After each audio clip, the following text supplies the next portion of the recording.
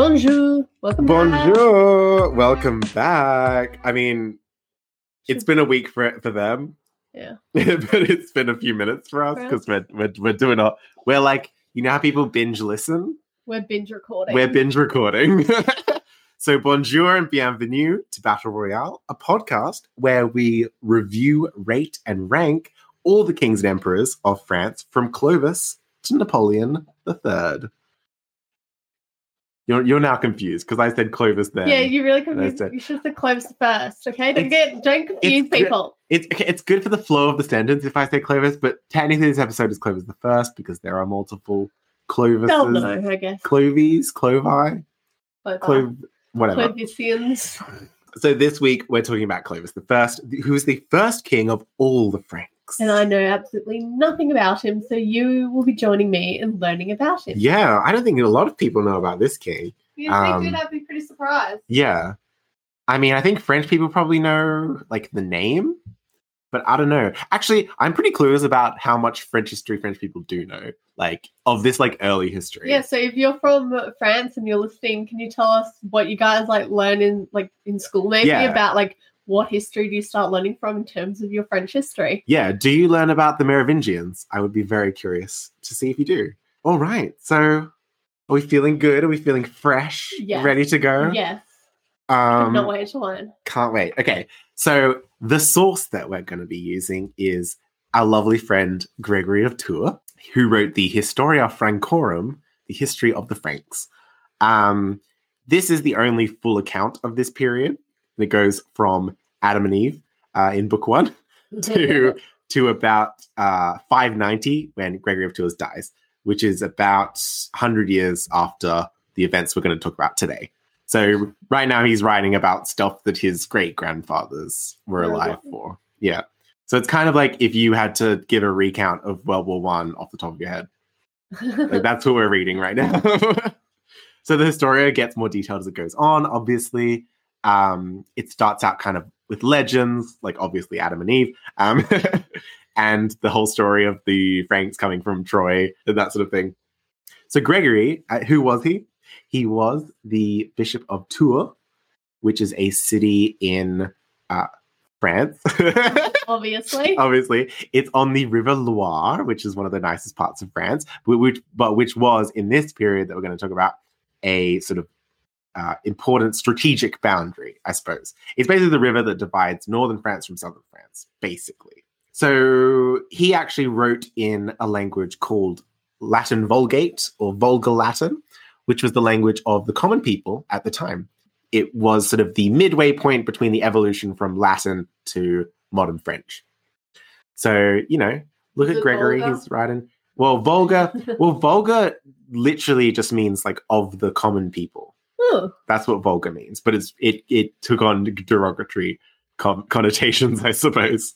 Later on. Yeah, so that was the language spoken by the Gauls, or like the Gallo-Romans, the Romanized Gaulish people who lived in France at this time.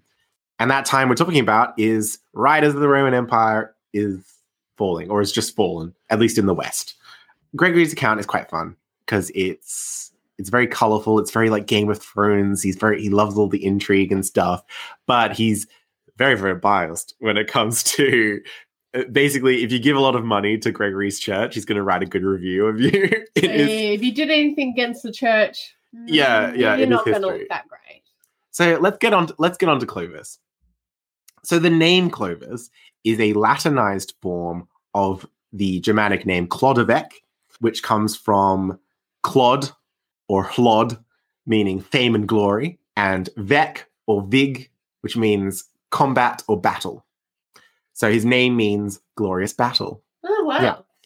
And it's actually a cognate being like a name that has the same origin, basically. It's a cognate of a number of other names. It's a cognate of Louis, Ludwig, Ludovico, Luigi, and Aloysius.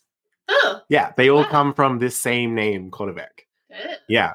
So we could actually call him Louis the First if we wanted to. But we're not, because there's already too many Louis. Yeah, and there's actually another Louis the First. So we don't want to confuse people. We don't want to confuse people, so we're calling him Clovis.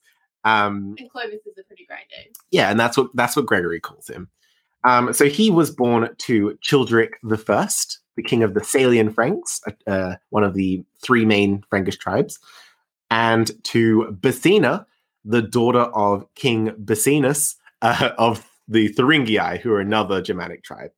And we actually did like a practice review of Clovis's dad, which will not be aired because it was garbled and horrible on our bad microphones. But I'm glad we did that practice. But do you remember the story of Childeric and Basina? Oh yeah, he stole. So she was married to the Paul, was it, or someone? No. She was married to like a random other chief or something. But she and him fell in love, and so then when he went back like home, she was like, "Wait for me, goodbye, husband. I am coming for you," and went to live in France.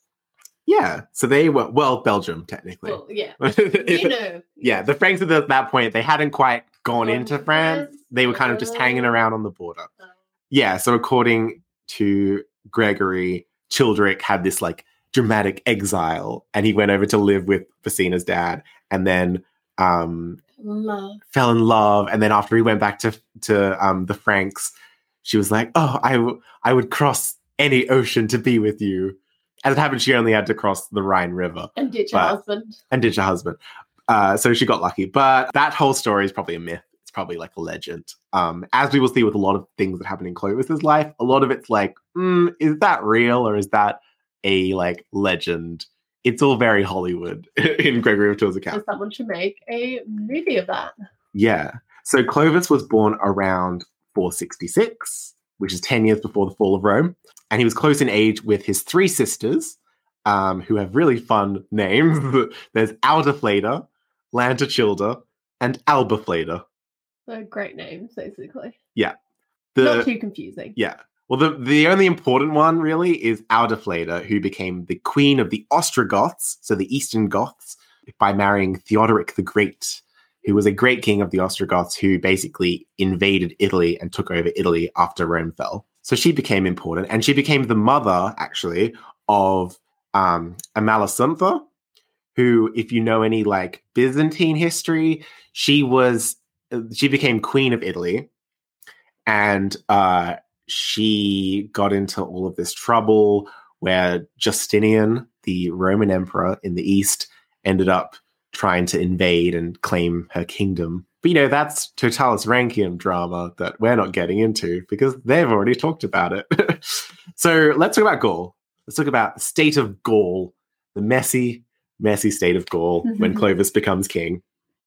Which, by the way, he becomes king when he's about 15. But the kingdom seems to be doing pretty well. The warriors have obviously put their trust in this kid. He's been raised up on the shields, which is how the Franks crown people. Basically, you don't get a crown put on your head, you get raised up on the shields, which is like crowd surfing, but with shields. So not very comfortable. Not very comfortable. Sounds fun. I know, it does sound really cool though to say, like, I wish someone would reenact that. And you're standing up as well. You're like standing upright on the shield. Like, yeah. They actually do it in Asterix. The chief, like Asterix's chief is always like, whenever he comes into a scene, it's just one guy like holding him up on a shield and sweating. So can someone please recreate that and share it with us of standing up on a shield? Yeah. Well, there's a lot of paintings and stuff of this. So you could probably find real life. That'd be real video would be cool. I mean, don't try this at home. yeah, unless you have like a huge crowd of people and your shield. Should we recommend that? I don't know. Weigh a lot. Okay, so let's talk about Gaul. Yeah. Gaul is divided into a few different kingdoms. So in the north, we have the kingdom of Soissons, which, do you remember Soissons from last episode? Yes, I do. What is it? It's a place with a beautiful name. Well, it's named after the city of Soissons, which is sort of a bit north of Paris. And it was the last it's in Paris and Belgium. It was sort of a fragment of the Roman Empire that sort of broke off. So it's ruled by Romans. Or like Gallo-Romans, like Gaulish Roman mixed people. And currently it's being ruled by Syagrius, who is the son of Aegidius, who we talked about last episode, who was a great Roman general. But Syagrius wasn't that great. Wasn't as good, as we will see later on. So in the north around Paris, we've got Soissons, we've got that Roman kingdom that's still there. Then we've got the Visigoths, the Western Goths. They basically own all of Spain and Aquitaine, which is like southern France, basically. So huge territory the Visigoths have. Mm. The kingdom was built by a great king called Euric, not the acid, who he's sort of nearing the end of his life when Clovis comes to power. So they've got this great old king who's built this great kingdom, the Visigoths.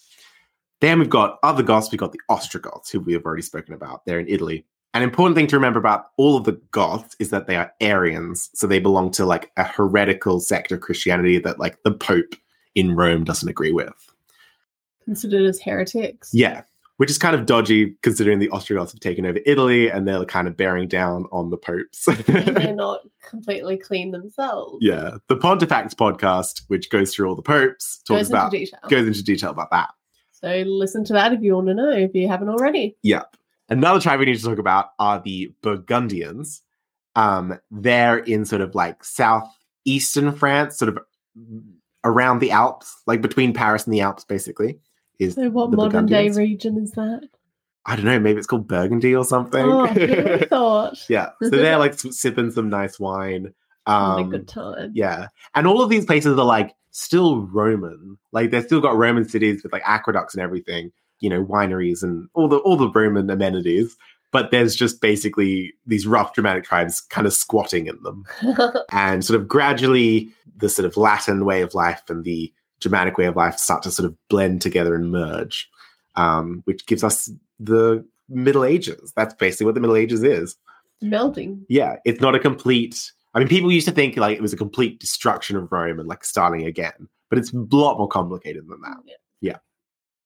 So then another tribe, who we won't talk about too much, but they're the Bretons in the northwest. It's sort of that little pimple that juts out of the northwest of France into the Atlantic. I'm sure the people who live in France in that region now really love that, your description. What, being called a pimple? Yeah. Okay, what's the more flattering? It's a unicorn horn. Yes, it's the unicorn horn of France. But their Bretons are, well, that's where Asterix lived, apparently. The Bretons are kind of like the untouched Gauls. Like they haven't been Romanized in the same way that the people in Soissons have. So they're a bit more remote and they kind of stay independent for a very long time, like even independent from France for a very, very long time. And sort of hanging out in Germany, we've got some other Germanic tribes. We've got the Alemanni in French. Germany is called Allemagne. Germany is called something different in every language. In German, it's called Deutschland. In here, it's called Germany, and because we use the Roman name, apparently. And then we've got the Thuringii in Eastern Germany. That's where Clovis's mom is from. She's from the Thuringii. So they're sort of allies of the Franks. And then up north, sort of towards Scandinavia, but not quite Scandinavia, we've got the Saxons. And they're also sort of invading Britain at this time, becoming the Anglo-Saxons. So those are all the group of people running around that we need to know about. So let's get into Clovis. Let's talk about his kingship. His life. Yeah, his life. Who is he? He's an enigma. He's a mystery. Well, not anymore. So around 481, Childeric dies and Clovis succeeds. He doesn't have any brothers, which is nice because the Franks have this annoying practice that we're going to get into where they divide everything between all their sons. So Clovis immediately, around 486 CE, so he's immediately made preparations from war, and in 486, he's like, let's do this, let's conquer some territory. Yeah. He teams up with a kinsman called Ragnacar, which is a great name. Yes, that is. And he will become a king somewhere around Belgium area. Or he's already a king. We're not sure. But he comes up later. So the Clovis and Ragnacar lead a Frankish force to conquer Soissons, the Roman kingdom, from Syagrius. Syagrius is pretty cocky at first. He's like, oh, it's just another barbarian tribe. I can deal with them like my dad dealt with them. He's not his dad. He's not his dad. His army is crushed. Oh, damn. Yeah, crushed. Absolutely. And then, according to Gregory, Syagrius, seeing his army crushed, turned his back and fled swiftly to King Alaric at Toulouse. So King Alaric is the new king of the Visigoths. So the old King Euric has just died, and they've got an Alaric. This is not... Zarek II? Yes, this is Alaric II, because there's a very famous king called Alaric I, and he's the one who sacked Rome. He's the Gothic king who sacked Rome. He's dead. This is Alaric II, his great-grandson. Yeah.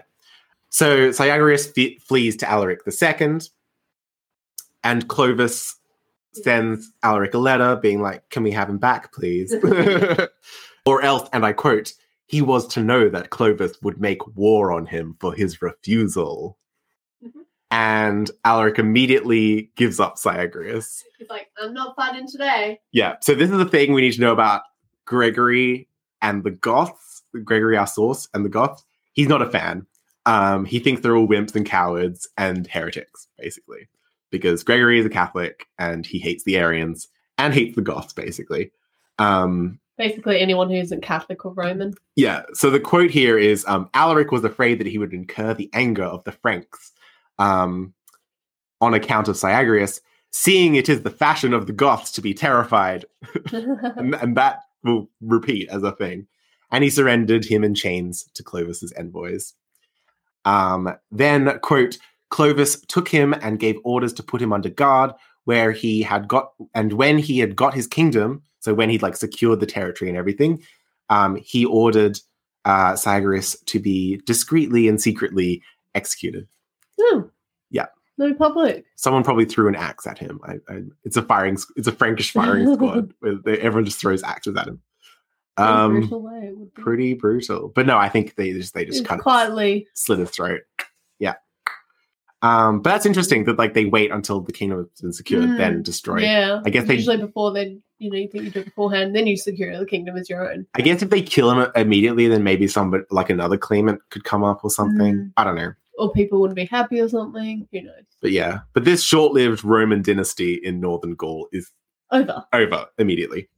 Franks are in. Yeah, and by about 491, so we're getting close to 500, Clovis has finished conquering the kingdom of Sasson. It's now firmly Frankish territory. Good. And he's only in his mid-20s. Oh, damn. Yeah. So he's like Alexander the Great, but for the Franks. Kind of. I mean, definitely not as extensive an empire. But in terms of from a young age, starting. Yeah. He started... See, this is why I think Childeric was quite good. Because he put Clovis in a great position to start off. He left a stable, exactly. Legacy behind kind of thing. So it was easy for Clovis to just move on. Yeah.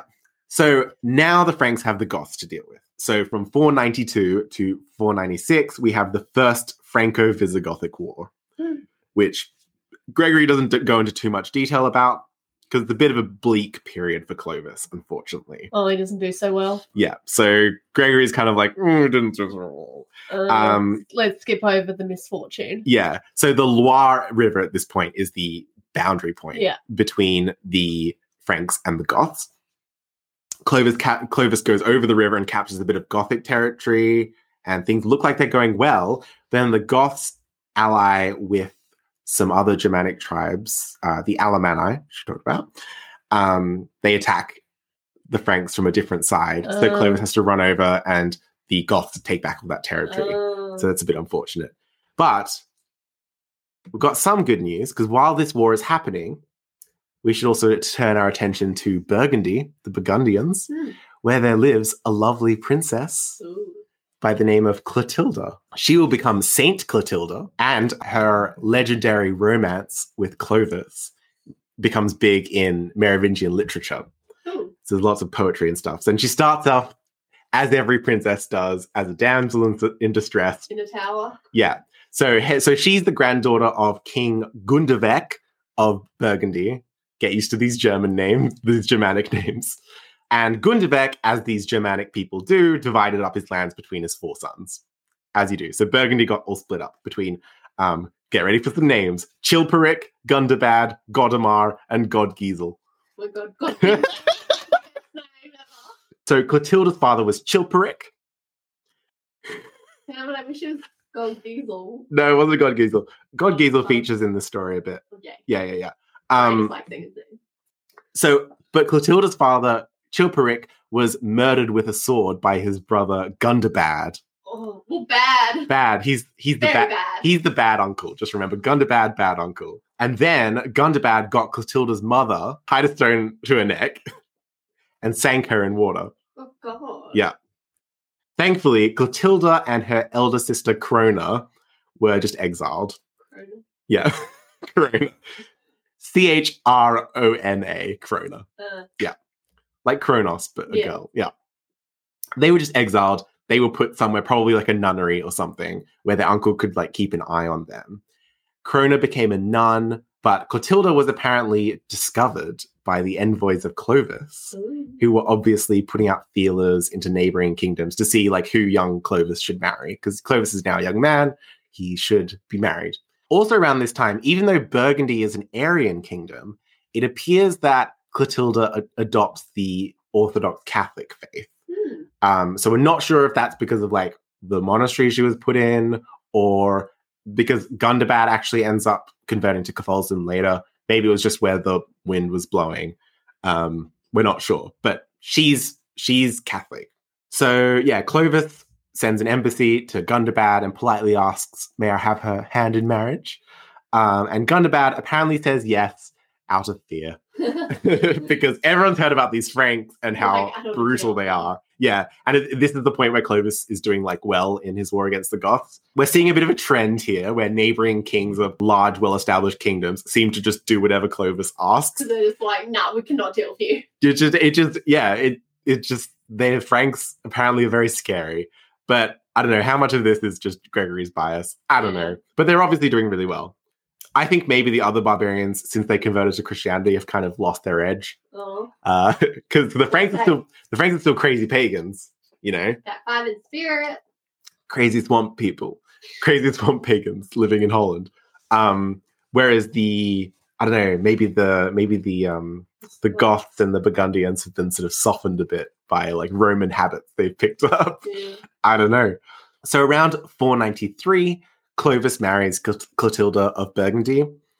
And when she arrives, Clovis is like, by the way, I already have a son.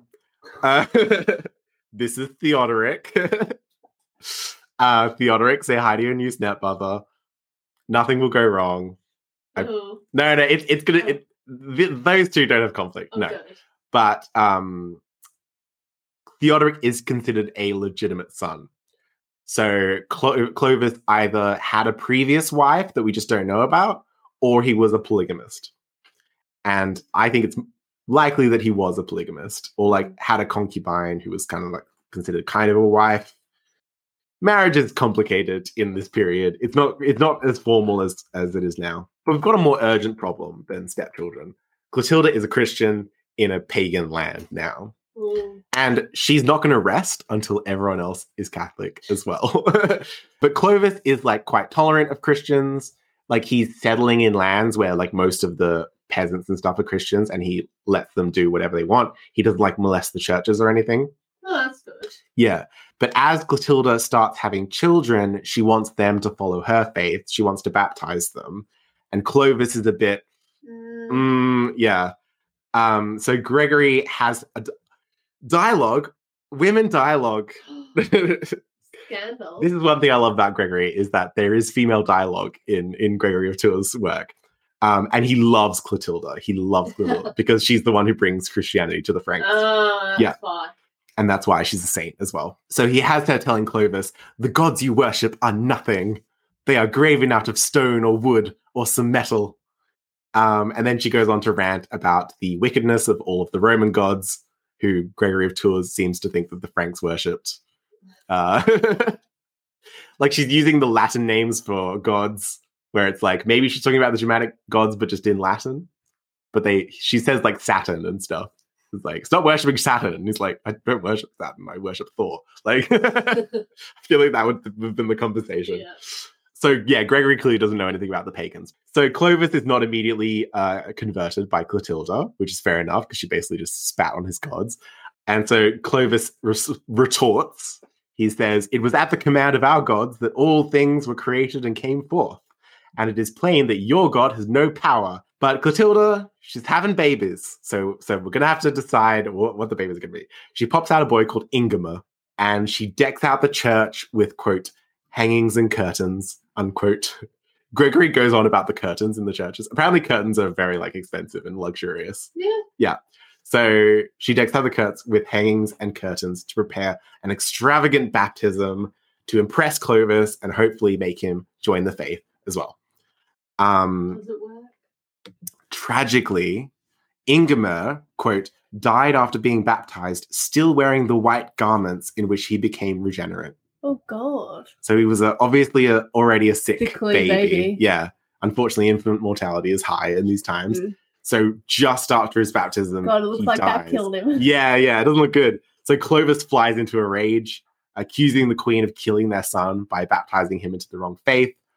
But Clotilda has a strong comeback. She says, I give thanks to the omnipotent God, creator of all, who has judged me not wholly unworthy that he should deign to take to his kingdom one born from my womb. My soul is not stricken with grief for his sake, because I know that summoned from this world, as he was in his baptismal garments, he will be fed by the vision of God. She totally said that. Well, this is believable to me because the early Christians did have this very strong belief that it doesn't matter if you die, you live eternally. And if you die right after your baptism, you died without sin. Like your sin has been washed away immediately. You can go into heaven. So you can go into heaven. The baby's not going to limbo, basically. But this does come off as a bit cold-blooded from Clotilda. Yeah, like no mourning of the loss of your child. And this is not the last time that Clotilda will stoically meet the death of a child, as we will see next episode. Oh. Teaser. Children die, basically. Guys, if you're triggered by a child death, this might not be this podcast series for you because a lot of children are going to die. So I should get used to it? Get used to it because infant mortality in the Middle Ages is high. True. Can't deny that. And also there's the murders, but we'll get to that. So soon after they have a second son, thankfully, Clodomir. And Clotilda manages to baptize this one as well, but this baby also gets sick. And the king said, quote, it is impossible that anything else should happen to him, namely that being baptized in the name of your God, he should die at once. So Clovis is like, he's going to die as well. But through the prayers of his mother and the Lord's command, he became well. Oh. So Clodomir survives. Clotilda and Clovis have a few more children, and they are all baptized and they all survive infancy. Yeah. But Clovis remains stubborn. He continues to worship his idols, and it will take something big and drastic, like, I don't know, a miracle, a near-death experience, something like that, to finally change Clovis's mind. So going back to the war.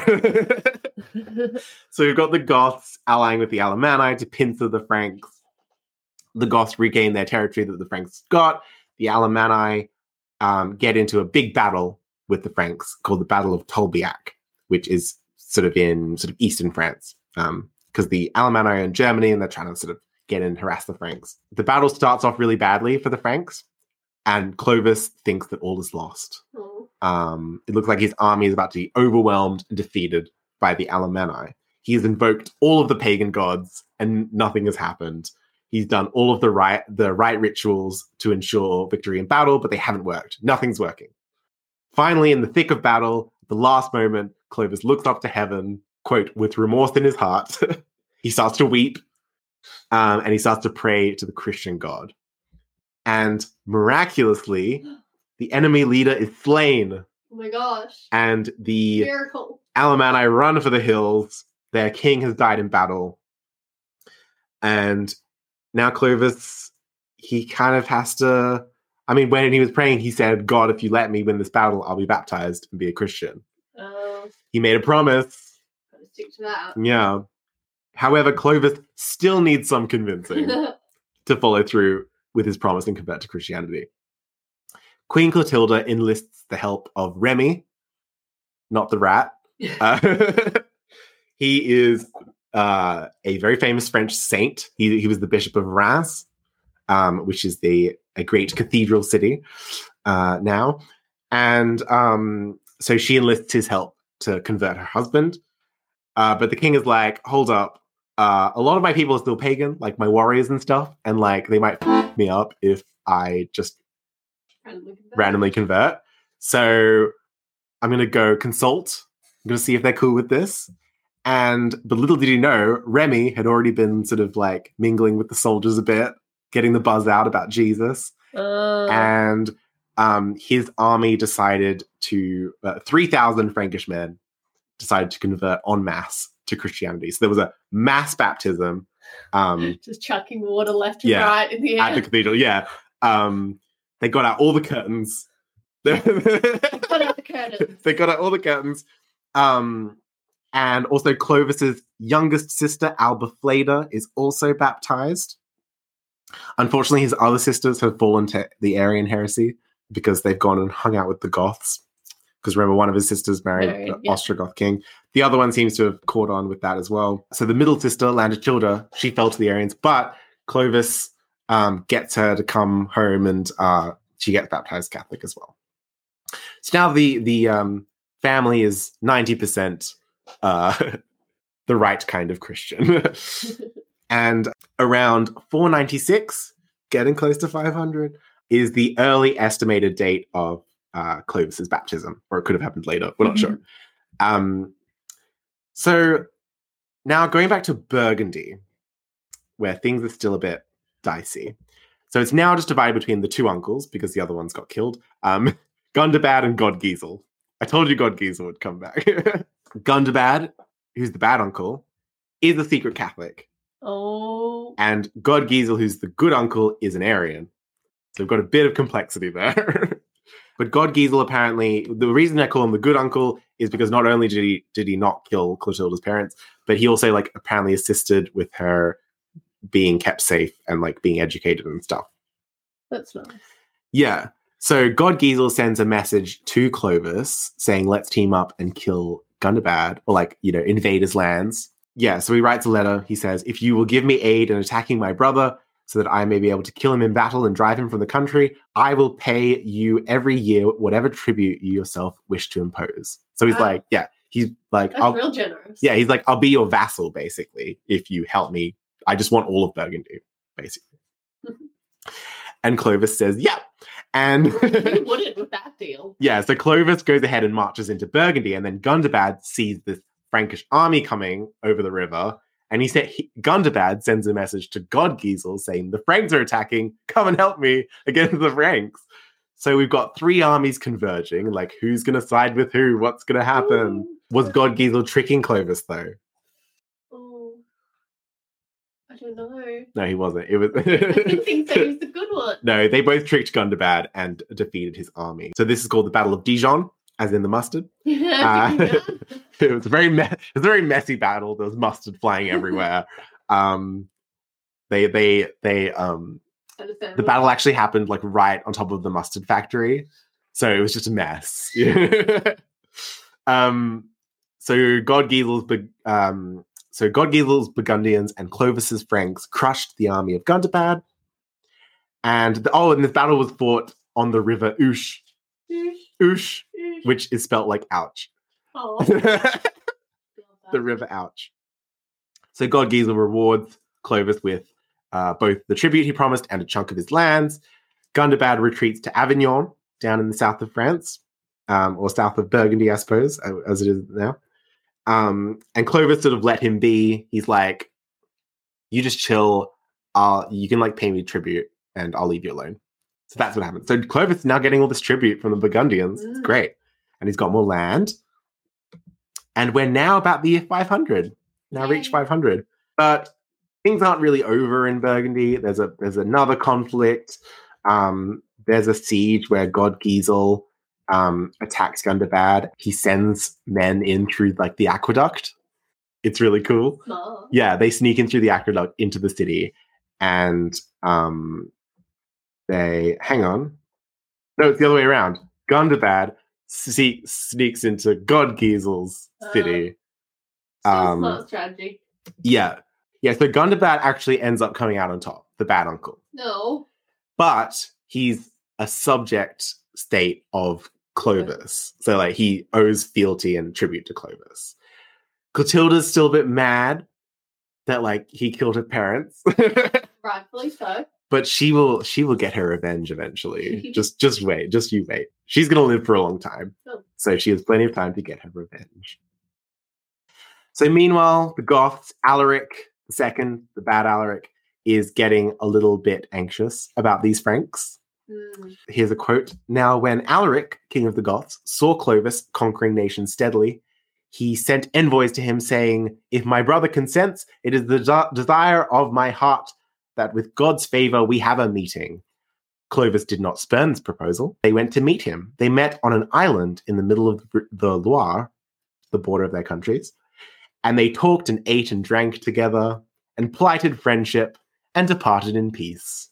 Does that island still exist? I don't know. It's probably like a tidal island that was like it only certain parts. I don't know. Rivers change a lot. True. But yeah, here we see Clovis being a bit diplomatic. He's not just rushing in, being a barbarian all the time. But this little kumbaya moment doesn't really do anything because the second Franco-Visigothic War starts soon after this. And now Clovis is a Roman Catholic. The Goths are Arians. He now has a reason, like a religious reason to go to war. Because in Aquitaine, sort of south of France, a lot of the Catholic bishops feel like they're being oppressed by the Arians. So according to Gregory, which, this is Gregory, but Clovis needs to come in and sort things out and liberate the Catholics, basically, in Aquitaine. This war is also called the Liberation of Aquitaine, which it's really the conquest of Aquitaine, but they call it liberation because we hate those Goths. So this is around 507, and it's a great success for Clovis. Yeah. Clovis meets Alaric in a battle near Poitiers, the Battle of Vouille, spelled Vouille, Vouille. And this is considered a huge founding moment for France. Supposedly, Clovis kills Alaric in single combat. Damn. That's pretty cool. Quote, "And when the Goths had fled, as was their custom, King Clovis won the victory by God's aid." So the Goths were driven south down into Spain. Clovis takes over most of southern France from Bordeaux on the Atlantic all the way to Rodez on the border with Burgundy. Oh. And of course, he semi-controls Burgundy anyway. Wow. So he's now got pretty much all France. Yeah. There's bits and pieces around the edges that he doesn't have, but it's pretty much. Yeah. Oh, the Goths also cling on to the Mediterranean coast of France. So the Franks don't really have access to that trade, which would be nice. That region's called Septimania. But it's a good chunky kingdom now. And it's a nice, lovely France shape. How old is he by this point? Ooh, 507. So he was born in 466. So he's 40. Yeah. He's 40 odd by now. And Clovis also, around this time, uses the authority that he's gained from his conquests and his zeal as a Christian to subjugate the rest of the Franks and bring them all under a single ruler to become king of all the Franks. And I could go into detail about the various things, but this episode is long enough. Suffice it to say, he finds a reason to depose every other Frankish prince, one of them because he killed his dad, one of them is because he didn't come to war when Clovis asked him to. One of them coughed and he was like, "I don't like that cough." Yeah. Ragnacar from the beginning, who helped Clovis with Soissons, apparently he had fallen to vice and was abusing his people. So Clovis used that as an excuse to depose him. And of course, all these other Frankish princes were pagans. So that was another big reason. Yeah, and they looked at him wrong. That's fine. But Clovis is really powerful. He evil eye, so I had to fight them. Yeah, so by the year 509, Clovis is king of all the Franks. Woo! And ring ring, who's that? Who is it? It's the Emperor of Rome. Well, it's the Emperor of Constantinople. Yeah. Clovis received an appointment to the consulship from the Emperor Anastasius. And in the Church of the Blessed Martin is an important French saint, he clad himself in the purple tunic and chlamys, I don't know what a chlamys is, and placed a diadem on his head. So we've got our first crowning of a French king in Oh, no more shields. There's still going to be shields. Yeah. Shield surfing. But this is kind of more of a Roman-style coronation. The quote continues, "Then he mounted his horse, and in the most generous manner, He gave gold and silver as he passed along the way, scattering it among the people who were there with his own hand. And from that day, he was called consul or Augustus. Leaving Tours, which is the city that he was in, Gregory's city, he went to Paris, and there he established the seat of his kingdom. So we've got Paris becoming the capital of France for the first time. Oh, wow. There also Theodoric came to him and pledged fealty, his son Theodoric. So if all of this happened, this is pretty huge. So the king of Franks is becoming recognized as the legitimate ruler by the emperor, the Roman emperor. And a lot of this is motivated by the fact that Clovis is the first big, like, barbarian ruler to become full-on Catholic. And he didn't go via Arianism. He didn't do any heresy. He went straight from paganism to Catholicism. And this is the first time that this has really happened with a big... No wonder she became a saint. Yeah, this is all because of Clotilda, yeah. They were very happy with her. So now that he's received his greatest triumph, Clovis is going to go out on a high because this is the end of his life. Oh. He died and was buried in Paris in a church that he and Clotilda had built together. Oh. It's very sweet. Couple. On the 27th of November, either in 511 or 513. Not sure. And apparently it was of natural causes at the age of 45. Oh. So this is Gregory's final passage on Clovis. Quote, Queen Clotilda came to Tours after the death of her husband and served there in the Church of St. Martin, which is Gregory's church. So he's very chuffed about this.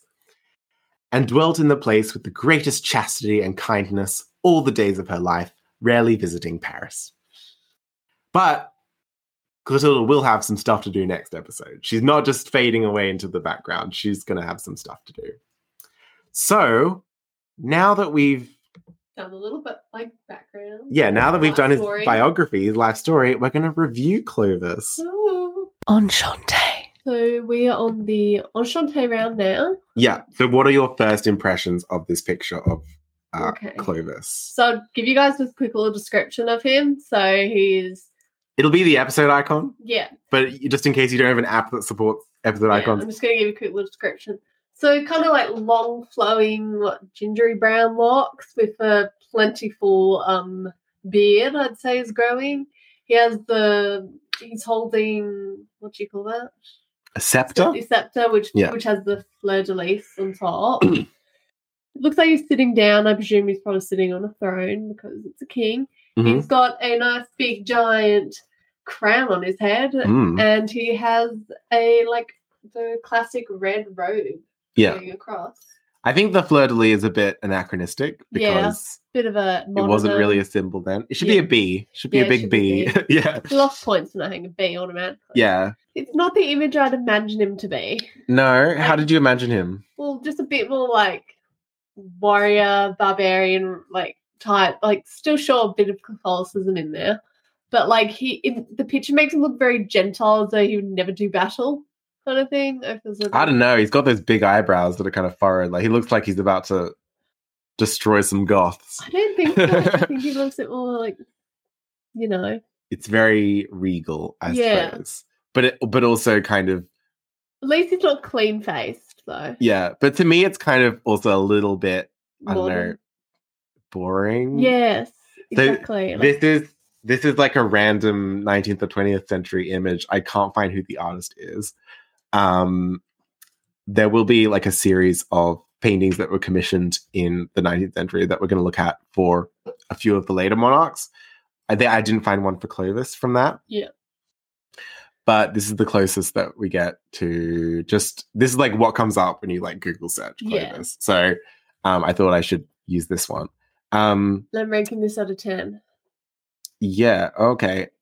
Okay, so we don't have any contemporary images of him, obviously, apart from coins, which don't really tell us anything. There is a carving from the Frankish period that depicts, but later in the Frankish period, depicts Clovis's baptism. Oh. And this is actually a big theme. The baptism of Clovis is a big theme in Christian art. So I've got another picture there, which we'll probably put this on our blog. But it looks so tiny, baby size in the giant water basin. This is from a 14th century manuscript. So it's a little baby Clovis in a little bird bath getting baptized by probably Saint Remy.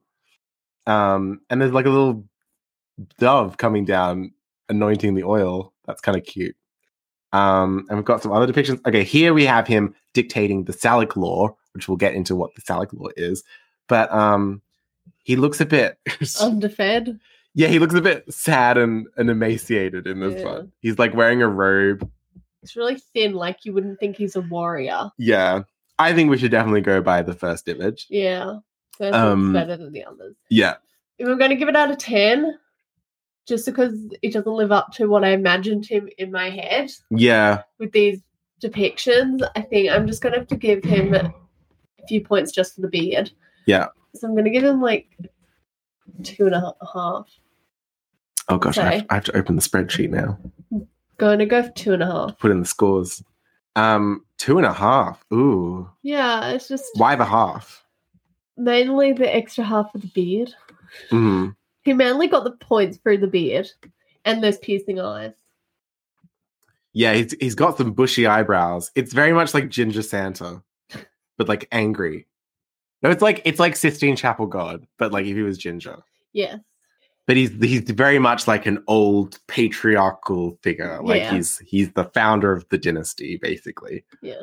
But that was a 2.5 from you, right? Yeah. Because we have also these other images, because the iconography of his baptism is kind of iconic. I'm tempted to give him like a slightly more generous score. I don't want to go too much high. I'm going to go like 3.5. I think. I don't know. I don't want to give him too high score because we're still in that period of like, there's not much imagery from the period. So I don't want to be too generous. Yeah. Yeah. And like, it's not like realistic of what I would imagine to play. Yeah. Like, I don't think a lot of these rulers are going to get above 5. Yeah. Basically. Unless their image is like really iconic. Yeah. I don't know. That's a 6 for Enchante. On guard. So there's a lot of really impressive stuff here. But one of the issues with Gregory of Tours is that he kind of oversimplifies all of the wars and battles. He doesn't get the details. Doesn't go into a lot of details. It's not like Julius Caesar conquering Gaul, where you get every single minute detail of every siege. He just says who won and who lost, who was crushed, and like it's always crushed. It's never like, oh, and there was a bit of a stalemate. It's always crushed or defeated or like, yeah, it's always like hyperbole. Yeah. But we see Clovis in his like teens and early 20s conquering the entire kingdom of Soissons. He's going to get some points for that. Like off the bat immediately in his reign. He unified basically the whole region. He unified all the Franks. Yeah. Arguably, he was building off his father's long and successful reign. But I think that's to his credit. I don't think that's to his detriment. Like his father really didn't expand the empire that much. Well, not the empire, the region. Like no. I mean, his father was more a bit of a lackey for the Romans. Yeah, then while Clovis was a bit more like, I'm going to expand. I'm going to, you know. But as we will see, the Franks' power is very dependent on the personality of the leader. Yeah. So the way that the Franks go really depends on like who their top general is. And right now it's really good because it's Clovis and he's doing well. Yeah. Apparently he almost lost the battle against the Alemanni, but he didn't. Yeah. True. And the outcome was that he apparently killed their king, maybe personally, probably not personally. Gregory likes to say that a king killed another king, like in personal combat. Better. Yeah, but they did have this practice of like they'd be like, instead of going into battle, we'll just face our kings against each other. Yeah. So that's a possibility. Save lives. Yeah, although that's not really consistent with the rest. Well, it's not really consistent with the rest of the story we have about that battle, so it probably didn't happen. But yeah. No, just in the middle of this whole giant battle, there's just a little circle, and in that circle, there are the two kings facing off. Yeah.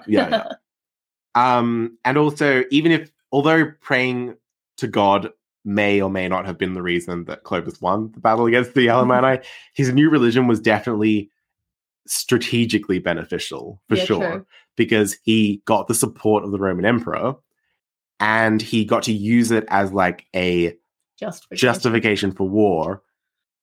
And these wars that he did successfully. Yeah, so that's true. Yeah.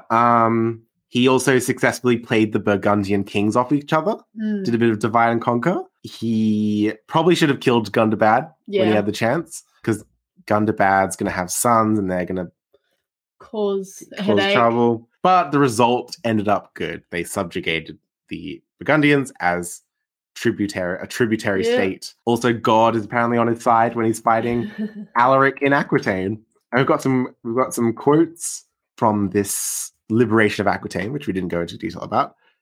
When the king came to the neighborhood of Poitiers and was encamped some distance off, he saw a ball of fire come out of the church of St. Hilary and pass, as it were, over him to show that, aided by the light of the blessed confessor Hilary, he should be more... Sorry, just Hilary is a funny name. He should more boldly conquer the heretic armies against which the same bishop had often fought for the faith. And he made it known to all the army that neither there nor on the way should they spoil anyone or take anyone's property. No looting. Yeah, so there's this big ball of fire. Holy babe, a great balls of fire, whatever the song is. That is like a sign from St. Hilary that says that Clovis will conquer, but he should not despoil like the churches and stuff, because he's there to liberate the Christians. Yeah. And then later, apparently after he defeats Alaric at Toulouse, takes all his treasures there, he goes to Angoulême, which is like further west, and, quote, the Lord gave him such grace that the walls fell down of their own accord when he gazed at them. Damn. Or they were built really shoddily, like really terrible masonry going on there. Yeah, then he drove the Goths out and brought the city under his own dominion. Imagine that, just staring at a wall and it crumbled. Yeah. How powerful you'd feel. Yeah. If it happened. Thereupon, after completing his victory, he returned to Tours, bringing many gifts to the Holy Church of the Blessed Martin. So here we get Gregory. Gregory is the Bishop of Tours. He loves St. Martin. He's very happy. Money. Yeah, he's getting that money for the church. Yeah, so this is good. This is a good on guard score, I think. He subjugates all of the Franks. He's the first king to do so. He makes a territory that's roughly now France after like just Belgium, basically. Yeah. A tiny little bit. Yeah, which Belgium is much tinier than France. And the Roman Emperor is recognizing him. It's really good. Yeah, he's going to have to rank high. Like, especially, like, he'd get over 5 just for creating, like, kind of modern-day France. Like, at least in terms of rough, like, ownership. There is the thing of us not having, like details of battles and things. But in terms of en garde, we're talking about not only battles, but also, selfish wins. This is... Very selfish wins. This is the highest level of personal power that any Frankish king is ever going to have. True that. I'm going to say that out the gate. Yeah. It's downhill from here. Basically. So he's going to have to get a really good score for this. Yeah. I feel as though just because I don't have the detail for the battle that I would like, that will take away reduce the score a bit. Yeah. A point or two. He's going to definitely get above a 5 just for uniting everyone, and he definitely gets a point for staring at a wall and making it crumble. Yeah, that's true. So it's like, it feels like he deserves roughly a 7 or an 8. I'm going above 8, so I think I'm going to go. I know. I just like the detail of the battles just really bugging me. Yeah, how you don't get the the minutia, you don't know how much it was. Although that kind of history really bores me. Oh really? I would love to battle minutia. Oh, I love learning about the details of battle. Okay, well, I'll incorporate that more into my research. Details. Yeah. So, I think I'm gonna go with 8. 8. Okay. He got 5 just from uniting. Yeah. France, and he got 1 obviously for the wall because. Oh my gosh. I'm just thinking, what did he do wrong? I don't think he did anything wrong. True. There was the dodgy bit where he was losing the war with the Goths. Yeah, that took away a point. But then he immediately defeated the Alemanni. Yeah. So, and then he took over the Goths. So it's it was a stumble. Yeah. But not a big stumble. Okay, now you made me think maybe I should have maybe look up 9. I think 9 will be. Really? I think I'm gonna go 9 as well. I just feel like if I had that just tiny bit more detail, I'd be able to go higher. And obviously, he deserves a little above 5 just for bloody all right. Unifying the country. That is an 18 for En Garde. So very good. Very good. 18 out of 20. Yeah. So now we move on to Voulez-vous? There are some general good things. Mm-hmm. The not molesting the churches thing is really good. For the church. The tolerance towards Christians, Yeah. Well, people are mostly Christian in Yeah. this region. And when he was pagan, being tolerant to Christians was a good thing. Like, a lot of rulers aren't usually tolerant of other faiths. Yeah. He was like, well, I'm conquering this land, but we're going to work together. And it's not going to be like, you follow my rules or you die kind of thing. As much. So I think Queen Clotilda is a huge credit to Clovis's reign. Yeah. Because she is... I'll read a quote from Gregory. He's just gushing about Clotilda. So she, quote, showed herself such that she was honored by all. She was always diligent in alms as in like giving charity, able to endure the whole night in watching, unstained in chastity and uprightness. With a generous and ready goodwill, she bestowed estates on churches, monasteries, and holy places wherever she saw there was need, so that she was believed to serve God diligently, not as a queen, but as his own handmaid. And neither her royal sons, nor worldly ambition, nor wealth raised her up for destruction, but her humility exalted her to grace. Yeah. So he's obviously very biased because his church, St. Martin's in Tours, was one of the big ones she helped, and she ended up moving in there, and obviously she would have decked it out with a lot of curtains. Yeah. Can't get those curtains in. Can't forget the curtains. Hence why he loves her so much. But yeah, it's not just Clotilda. Clovis is also doing great things. He's integrating the Gauls into his kingdom. The Gauls seem relatively happy to have him as king. Like, it's a bit of stability, at least. Yeah. And he laid down the law and administered justice personally. But Clovis's reign was also marked by disasters like fires. Oh. There was some desecrating of churches here and there. Maybe like he lost control a few times. Yeah. Can't control the whole army. It's kind of hard to make sure every single person. There was an earthquake once, which I don't think we can blame on him. Yeah. No, not on him. Even though they'd probably say it's a sign of the gods. Although, yeah, we did credit him with looking at a wall and making it crumble down. Maybe that was the earthquake. Yeah. Or could they just been poor building? Good. Yeah. Okay. Just bad building. Yeah. So the most important thing for Boulay-Villot, for Clovis, was he issued the Salic law around 507 to 511, around the time he became king of all the Franks. And what is this law? This law is something that had never been seen in written law because it was a purely Germanic law code without Roman influence. Well, that's nice to see. Yeah. And it was a law that it wasn't a new law, like the Germanic tribes had it for a while, but this is the first time it was recorded like in Latin and like integrated with like church law and that sort of thing. So most of the laws are about the appropriate sentence of someone doing a bad thing. So here's a little excerpt. This is from Title 3 concerning thefts of cattle. If anyone steal that bull which rules the herd and never has been yoked, he shall be sentenced 1,800 dinars, which make 45 shillings. It's that sort of thing. Back then. That's the whole. But if the bull is used for the cows of 3 villages in common, he who stole him shall be sentenced to 3 times 45 shillings. If anyone steal a bull belonging to the king, he shall be sentenced 3,600 dinars, which make 90 shillings. It's a very dry text. It's not like Gregory II. It doesn't have any drama in it. Oh. We've got other fines that have stuff to do with failing to answer a court summons, breaking into people's houses, sexual assault, general assault, robbery, insulting people, wounding people, and of course murder. Yeah, of course murder. Yeah. Let's get that. Yeah. So presumably, if you can't pay this fine, you get executed. That's like the presumption. But theoretically, the richer you are, the more crimes you can commit. And get away with. Yeah, which sounds a bit like today. Society never changes. But yeah, this is maybe not a great precedent if you look at it that way. Yeah. With the Salic law.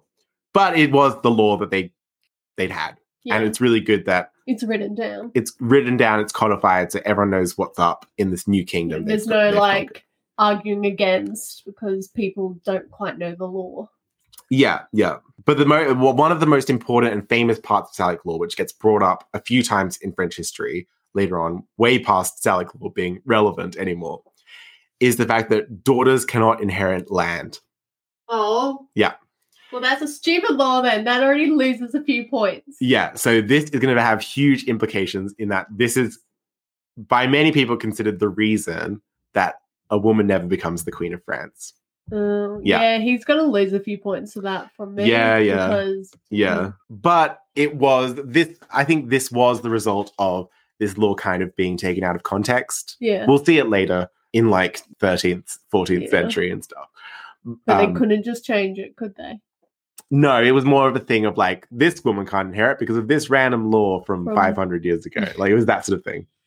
We can't make that law, like, invalid. Yeah. That didn't cross their mind. But through this law code, we can see how intricate and thought out the Frankish legal system was, even before Christianity. True. These weren't just crazy barbarians doing whatever they wanted willy-nilly. These are people who had laws and a justice system, guidelines, fines, all that boring stuff that keeps a country running, really. So what do we think we'll give him for Voulez-Vous? There's a lot of stuff here. Yeah, there is. So there's the being nice to Christians, there's the stuff that Clotilda did. Always, like, that's the thing, like at the beginning when he was pagan, he was nice to Christians, but then obviously I feel so, was he nice once he became Christian to pagans? Because remember how he used war as an excuse? Like, because they're like, oh, they're pagan. Yeah. War. Well, that is the thing, yeah. I mean, we don't have anything from Gregory of Tours about, like, pagan peasants getting persecuted or anything. Yeah, it's, like, hard to know, because if he used that justification of war, you'd think he then would kill a few. Yeah.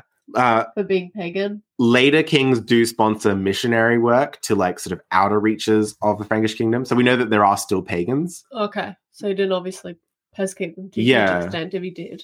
I think that's the sort of thing where I don't think it's necessarily like the king being like, kill them all. It's more like everyone's just generally being sort of coerced. Oh, okay. Because suddenly the people with axes are Christians and you want to be on the good side of them. You don't want to be on the sharp, pointy side. Yeah, but there is no genocide. Okay, that's good. There's no crazy massacres. Okay. I think it's going to be a pretty decent score. Yeah. I mean, factoring in that it's like a brutal and terrible time to be alive, I would not want to, like, the fall of Rome is one of, like, the worst historical periods to be in. He handled it pretty well. I think he handled it pretty well. Yeah. A lot of this is obviously due to the bias of the one source that we have. Yeah. But we have to, take this history as it comes to us. Otherwise, we'll be conjecturing forever. True. So what would you like to do for Voulez-Vous? It's definitely above 5. Yeah, it's above 5. Yeah. Sure. It's not a 9. I don't think it's 9 for me. I'm not even sure about an 8. Yeah, I'm thinking 7. I was thinking 7 as well. He obviously lost a few points for that stupid law to Dornan. For you, That took a few away from me, but I don't know, just something about it. I can't give him higher, I feel. Obviously looking back on it, it's hard to be like, these are great, all these laws, but at the same time, it's improvement from, like, chaos. Yeah, and during the time period which was taking place, that's why he gets above 5. Yeah, exactly. I just feel there's something about it. They can't just give him more. Okay, so that's a 7 from each of us? Yeah. Yeah, so that's a 14 for Voulez-Vous. Yeah. Now we come to your favorite round. Yay! Ooh la la. I may be disappointing you here. Oh. It's hard to find stuff in this category. This is the drawback of, like, a saintly king. Damn it. Even when Clovis does things that could be considered kind of dodgy, Gregory paints it in a good light. Oh. So it's really hard. So when Clovis is subjugating the Franks, the other Frankish kings are described as his kinsmen. So he is potentially killing members of his own family, cousins. So there's a story where he sends a message to one of his kinsmen who's just murdered his father. And he says, come to my kingdom. Here's a box of treasure. And the guy, looks into the box of treasure. And it ain't a box of treasure. It ain't a box of treasure. Well, I think they slam it on his head and they kill him. Damn. Yeah. And there's a few stories of, like, Clovis executing people with his axe. But those are like, Oh, Jesus. that's administering justice. Yeah. So he's ruthless, but it's the Dark Ages. Yeah. So you got to be. It's part of the course. He wouldn't have, I don't think he would have been as successful as he was if he wasn't ruthless. Yeah. So I don't think that could be considered like scandalous. Yeah. He has his son Theodoric, possibly outside of marriage or with a concubine. He possibly did polygamy, but it was common among the pagan Franks. Like this is when he was before he was Christian. Theodoric was kind of fine. Yeah. Give him a 0.5. Okay. Just because I found it a bit funny how, like, when he was pagan, like, how he blamed, like, baptism. Oh, yeah. I wrote this down. I said the bickering with Clotilda is interesting, but I wouldn't say scandalous. Still scandalous. Yeah. It made me, like, ooh, like, it'd be scandalous to, like, Christian. I did really enjoy reading the passage where Clovis and Clotilda were bickering. Like, scandalous. But it's not scandal. It's so just, I might actually have to give him 0. yeah. I'm going to give him 0, actually. It's not great, is it? 5. I know. I wish we had more, but obviously we don't, so I'm going to give him a 0, actually. You can't even get that 0.5. Sorry. Yeah. Sorry, Clovis. You just weren't devious enough Yeah. for me. I think, I don't know. I kind of want to give him a little bit for like killing other Franks, but it's normal. It's time. Yeah. It's the time. Okay, 0. It's a 0. So 0 for Ulala. The Vion Throne. So, as king of the Salian Franks, so not as king of all the Franks, this is the tribe he inherited from Childeric. He reigned for about 28 years. Yeah. Just with them. Oh, that's good. So he gets half points for that time. Yeah. Yeah. However, he was only king of all the Franks from about 509 to either 511 or 513. Oh, so somewhere between 2 and 5 years. Oh. That was like at the end when he'd done all his conquests and he was like about to go to sleep forever. So I think we're going with 509 to 511, which is the date that I've seen the most in things. And just a note for the maths we're doing, when it's like an approximate year, I'm just going to go from the 1st of January. Yeah. So he gets 2.62 for the half points for the 28 years, and he gets 0.54 for those like 3 years that he was actually full king. So 3.16. Oh. That's the range score. There's the other part of the Vion Throne score. So the Vion Throne score, instead of an Eliza score and a Ben score, it's a time range score and a children score. And legitimate children. Legitimate children. We need to get onto the legitimate children. We are counting Theodoric. Yeah, we'll count as him. A legitimate child because he does inherit a kingdom. Okay, we'll count him then. Yeah.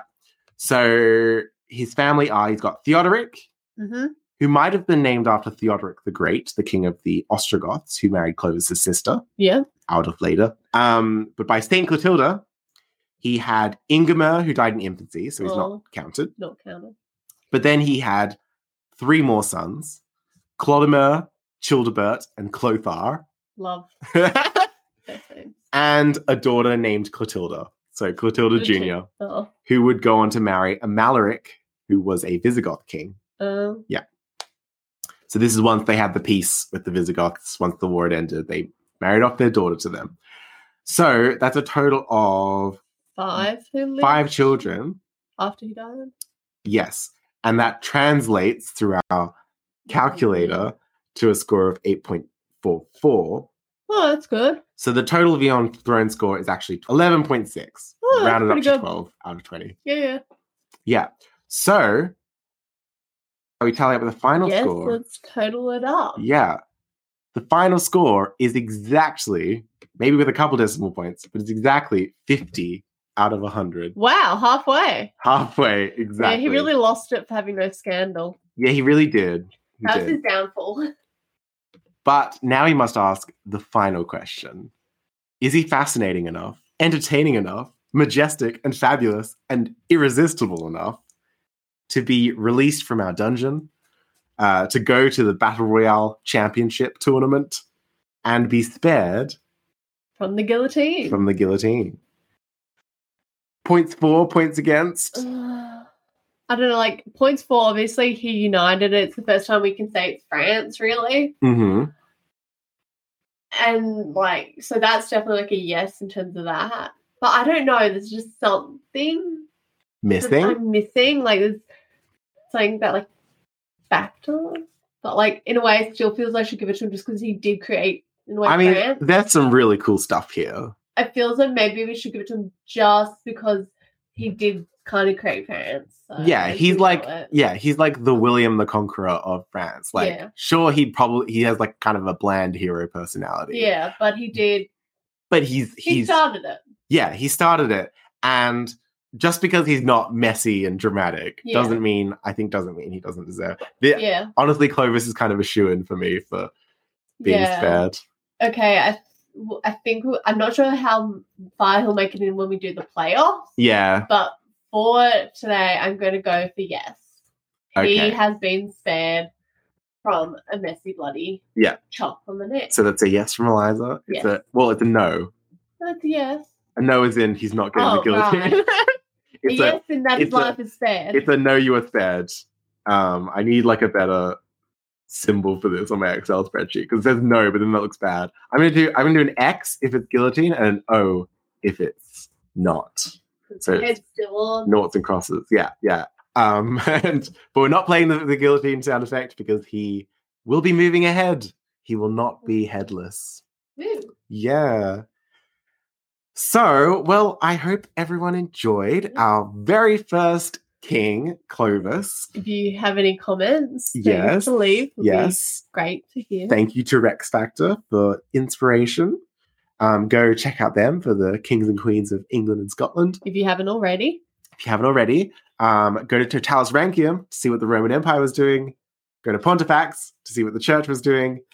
And go to any of our social medias to see what we're doing or about any of the pictures that we were looking at. Yep. So that's Battle Royale Podcast on Instagram, Battle Royale Pod on Twitter, our Facebook group, Battle Royale Podcast. Join that. And our WordPress site is battleroyalepodcast.wordpress.com. And if you want to email us, it is at battleroyalepod@gmail.com. Yes. Email us with questions, comments, concerns. Tell us what you're excited about. Definitely go to our WordPress site, though, because it'll have, like, some maps and, like, other stuff that, like, kind of explains things better.